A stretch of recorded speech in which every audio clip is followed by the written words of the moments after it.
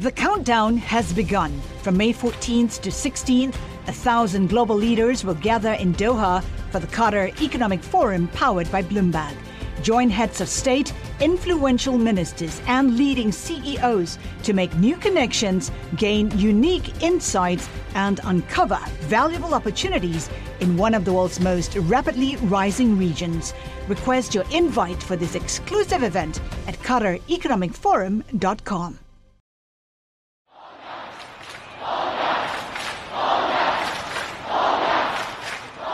Hong Kong's pro-democracy protests have raged on for several months now.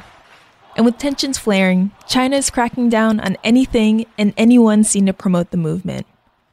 That's gotten several American companies in trouble, both at home and abroad. There's new fallout this evening in the NBA's firestorm with China. The NBA tonight fighting back after being blasted for caving to China's communist government. Why did Activision Blizzard suspend this guy? I guess it was to butter up to China, wasn't it? But few U.S. companies depend on China's $14 trillion economy like Apple. And the company's made a series of moves that critics say bow to the country's totalitarian government, including removing an app for Hong Kong's residents that displayed the movement of local police. Today on the show, Bloomberg editor Alistair Barr breaks down Apple's dilemma.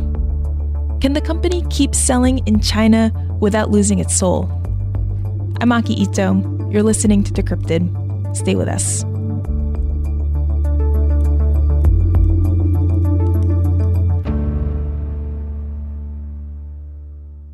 Hey, Ali, how's it going? Hi, I'm good. Do you want to introduce yourself? Yeah, I'm Alistair Barr. I'm an editor on the tech team in the US. I want to start a conversation today at the very beginning, maybe about a decade ago when Apple first started selling the iPhone, and it started selling the iPhone in China. Tell us about the relationship that Apple's had with the country. It's been unprecedented, I would say, for a US company. So iPhones are super, super popular in China, and they became super, super popular relatively quickly, but especially around 2014-15 timeframe when Apple made a bigger iPhone and it came out in gold and it was a status symbol, and it was happening just at a time when China was really becoming a lot wealthier and people were emerging out of poverty, and there was a massive, huge middle class. And it was a super cool status symbol to have an iPhone. It was way ahead of most other phones in the world. So China really, really embraced it, and they sold hundreds and hundreds of millions of these phones. Okay, so that was fine for the first few years. China didn't seem to have a problem with Apple, but the company's gotten into dicier situations over the last few years. So selling a fancy gold iPhone in China wasn't particularly controversial, but now Apple is a services company, so they have a new Apple News Plus service, for instance. That's not available in China at the moment. They have the iTunes Store, they have the iBook Store, the eBook Store, and those things have either never been in China or they were blocked pretty soon after they launched. So Apple, instead of just making gadgets, is now providing information over the internet, just like Google or Facebook has done in a slightly different way, but it's still, in the eyes of China, that's still something that is a threat for sure. And that gets us to the recent controversy over an app called HKMap. Yes, this is a basic mapping app that shows Hong Kong on your phone, and it shows users where large amounts of police are so that they can avoid trouble. That's according to the developer. So tell us what happened. So originally, this is in late September, HKMap is submitted to Apple's App Store, and this is a typical process. Developers wait for Apple to decide whether to let it in the store. It's a super big deal if they get let in the store. So initially it was rejected because of technical issues like how it accessed payments and some other things. The developer then redid the app, resubmitted it again, and this was in early October, and Apple then rejected it for helping users evade law enforcement. We wrote that story up for sure because that had very, very large political overtones, and a lot of people were complaining about it on Twitter. And then we were on Apple to find out why and whether they were going to change their mind. Basically, Apple then went back on that and approved the app and let it into the App Store. And then soon after that, the People's Daily, which is the communist government newspaper, they issued an opinion piece which was really highly critical of Apple, and it was quite ominous. And they said, we're not sure what Apple's intentions are here. They may be helping people break the law, and so that. In China, that type of signal is basically the Chinese government coming down on you really hard. So very, very soon after that, Apple pulled the app again. And so that confluence of events really kind of proves that Apple basically did that just because the Chinese government wanted it gone. I'm taking a look at the screenshot of HKMap, and it kind of looks like Waze, the traffic app that we use here in the States. Can you tell me a little bit more about the app? Yeah, so the developer actually made that comparison on Twitter, and our Apple reporter Mark Gurman interviewed the developer as well. And his point is that Waze is a mapping app, and it can be used for many, many different purposes. You can use it to avoid police speed cameras, which in a way is avoiding law enforcement too, but the Apple still allows that into the App Store. So that was a major question. What was Apple's reasoning? So Tim Cook actually sent an email to Apple staff about it.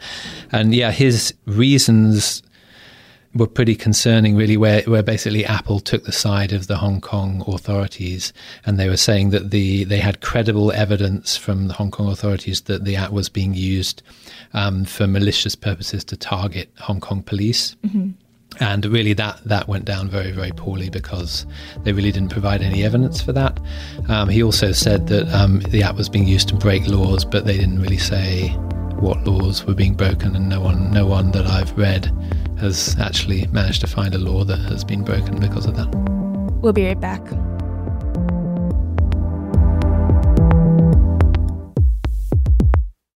The countdown has begun. This May, 1,000 global leaders will gather in Doha for the Qatar Economic Forum powered by Bloomberg, held in conjunction with our official partners, the Qatar Ministry of Commerce and Industry and Media City Qatar, and premier sponsor QNB. Join heads of state, influential ministers, and leading CEOs to make new connections and gain unique insights. Learn more at QatarEconomicForum.com.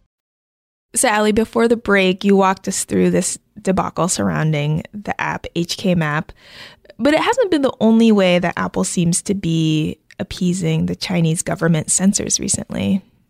So lately, Apple pulled the Taiwanese flag emoji from the latest version of the iPhone software that came out. Mm-hmm. Basically, if you were in Hong Kong or Macau, it's very hard for you to send a Taiwanese flag emoji to someone else. In mainland China, that was already the case that you couldn't send it. So that caused some people concern. Probably not as big as the Hong Kong map issue, but another good example. And then back in 2017, a really, really big one was that Apple removed VPN apps from the App Store, all of them, and there were lots and lots of those apps. And that was a really very common way for people in China to get around the Great Firewall. So if you wanted to check what was on Twitter, you fired up one of these VPN apps, and it spoofed your location and it gave you access to Twitter and even Facebook to some degree. So China really, really cracked down on that, and Apple basically got rid of them all from the App Store. That was a real major one. And then the one that I think is super, super interesting, we didn't report it, unfortunately, but BuzzFeed did, and over the weekend. So Apple has a new TV streaming service that's a bit like Netflix. I've seen the commercials for it. Oh, you have? Yeah, it's all over the place. Yeah, so they're really pushing that hard. About a year or so ago, when Apple was wooing the creators of these TV shows that they're going to stream online, they basically asked some of these creators not to portray China in a poor light. And Eddie Q, who's kind of the number 3 guy at Apple, was the one delivering that message. So that one especially is particularly disconcerting. I think it happens kind of a lot in Hollywood, where China provides a lot of financing to movie studios, so they have to be super careful. But Apple likes to think of itself as being different. It stands up for ideals, freedom of speech and privacy and things like that. And, in China right now, this episode shows that it's probably not happening. And of course, this isn't just about the tech companies, and it's also not just about Apple.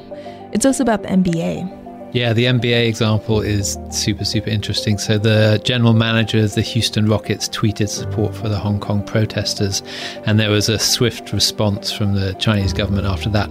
The Chinese national TV broadcaster basically halted broadcasting any of the NBA games, and the market there is huge for the NBA, about 500 million viewers. That's a lot of merchandising, that's a lot of advertising, and all that stopped very, very quickly after that tweet. I guess these Western companies that want to sell to China do have to play this very delicate dance that gets them into these controversies, increasingly more so probably. I guess one argument is to say, and certainly this is what free speech activists would say, it's just not worth it to sell your soul to China. But if iPhones were to get banned from China, that would be catastrophic for Apple's business. Yeah, it would be huge. The revenue that Apple gets from Greater China, which is China, Hong Kong, Taiwan, is over $50 billion a year. And the market there is super, super valuable, but it's also very fickle. So when the Chinese government is unhappy with Apple, bad things happen, probably indirectly. A really good example of that is with Huawei, which is China's national champion when it comes to tech companies. Mm-hmm. And smartphone maker. So the US really cracked down on Huawei roughly about a year ago, starting about a year ago. Soon after that, in the next quarter, Apple's iPhone sales in China, they didn't do very well, and Huawei's sales rose quite a bit. And so nothing overt was ever said by the Chinese government or anything like that, but the theory is that basically either there was a national outpouring of support for Huawei, or the Chinese government was sending a subtle message to everyone: do not buy iPhones, buy Huawei phones. So there's a real impact if Apple has to keep the Chinese government happy, because that was a little taster of what could happen if things continue to go bad. Right. I wonder if Apple has a little more leverage than it thinks, though, because it's such a big employer in China. Yeah, that is a really, really good point. Almost all iPhones are assembled in China. Mm-hmm. At least 1 million people are hired to do that. And so if Apple suddenly couldn't sell hundreds of millions of phones in China, then some of those people would lose their job. Or because of the trade war and tariffs and things like that, if Apple decided, we're going to make all our iPhones in Vietnam and India, right, that would be really devastating to the Chinese economy, and the Chinese government would not want that to happen at all. So there is certainly a two-way street going there. So Facebook and Google and all these other internet giants that have been trying and failing to get into China, what do you think their executives are thinking now as they're watching this unfold? Maybe relief. So even just a year ago, they were desperate to get into China. Now it looks like it would be a huge headache for Google and Facebook if they were in China, and they would be there making the same terribly difficult decisions that Apple is making right now. And especially for someone like Google, with the famous motto, do no evil, if they were in China right now and they were serving censored search results in an environment like this, that would be extremely hard to support. And I think they would get a big backlash from customers, but also from their employees, very much so. Ellie, if you believe in the ideal of freedom of information, do you think it's even possible for American companies to act ethically in China today? I think that's very, very difficult. So when I think about Apple in China today, I go back to the famous 1984 ad that ran during the Super Bowl for Apple Macintosh computers. And back then, the ad showed a totalitarian dictator on a big screen saying nasty things, and everyone was standing there straight and looking scared. We are one people, with one will, one resolve, one cause. And then a woman appears and smashes the screen. And the whole message was that Apple was going to fight totalitarianism. And you'll see why 1984 won't be like 1984. And now, fast forward many, many years later, Apple is in China, is having to deal with this government. And really, it can be seen to be being forced to enable a form of totalitarianism. Alistair Bard, thanks for coming on the show today. My pleasure. Thank you for having me.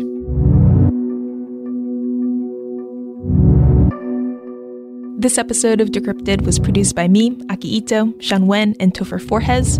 Our story editor is Ann Vandermeer. Francesca Levy is the head of Bloomberg Podcasts. We'll see you next week.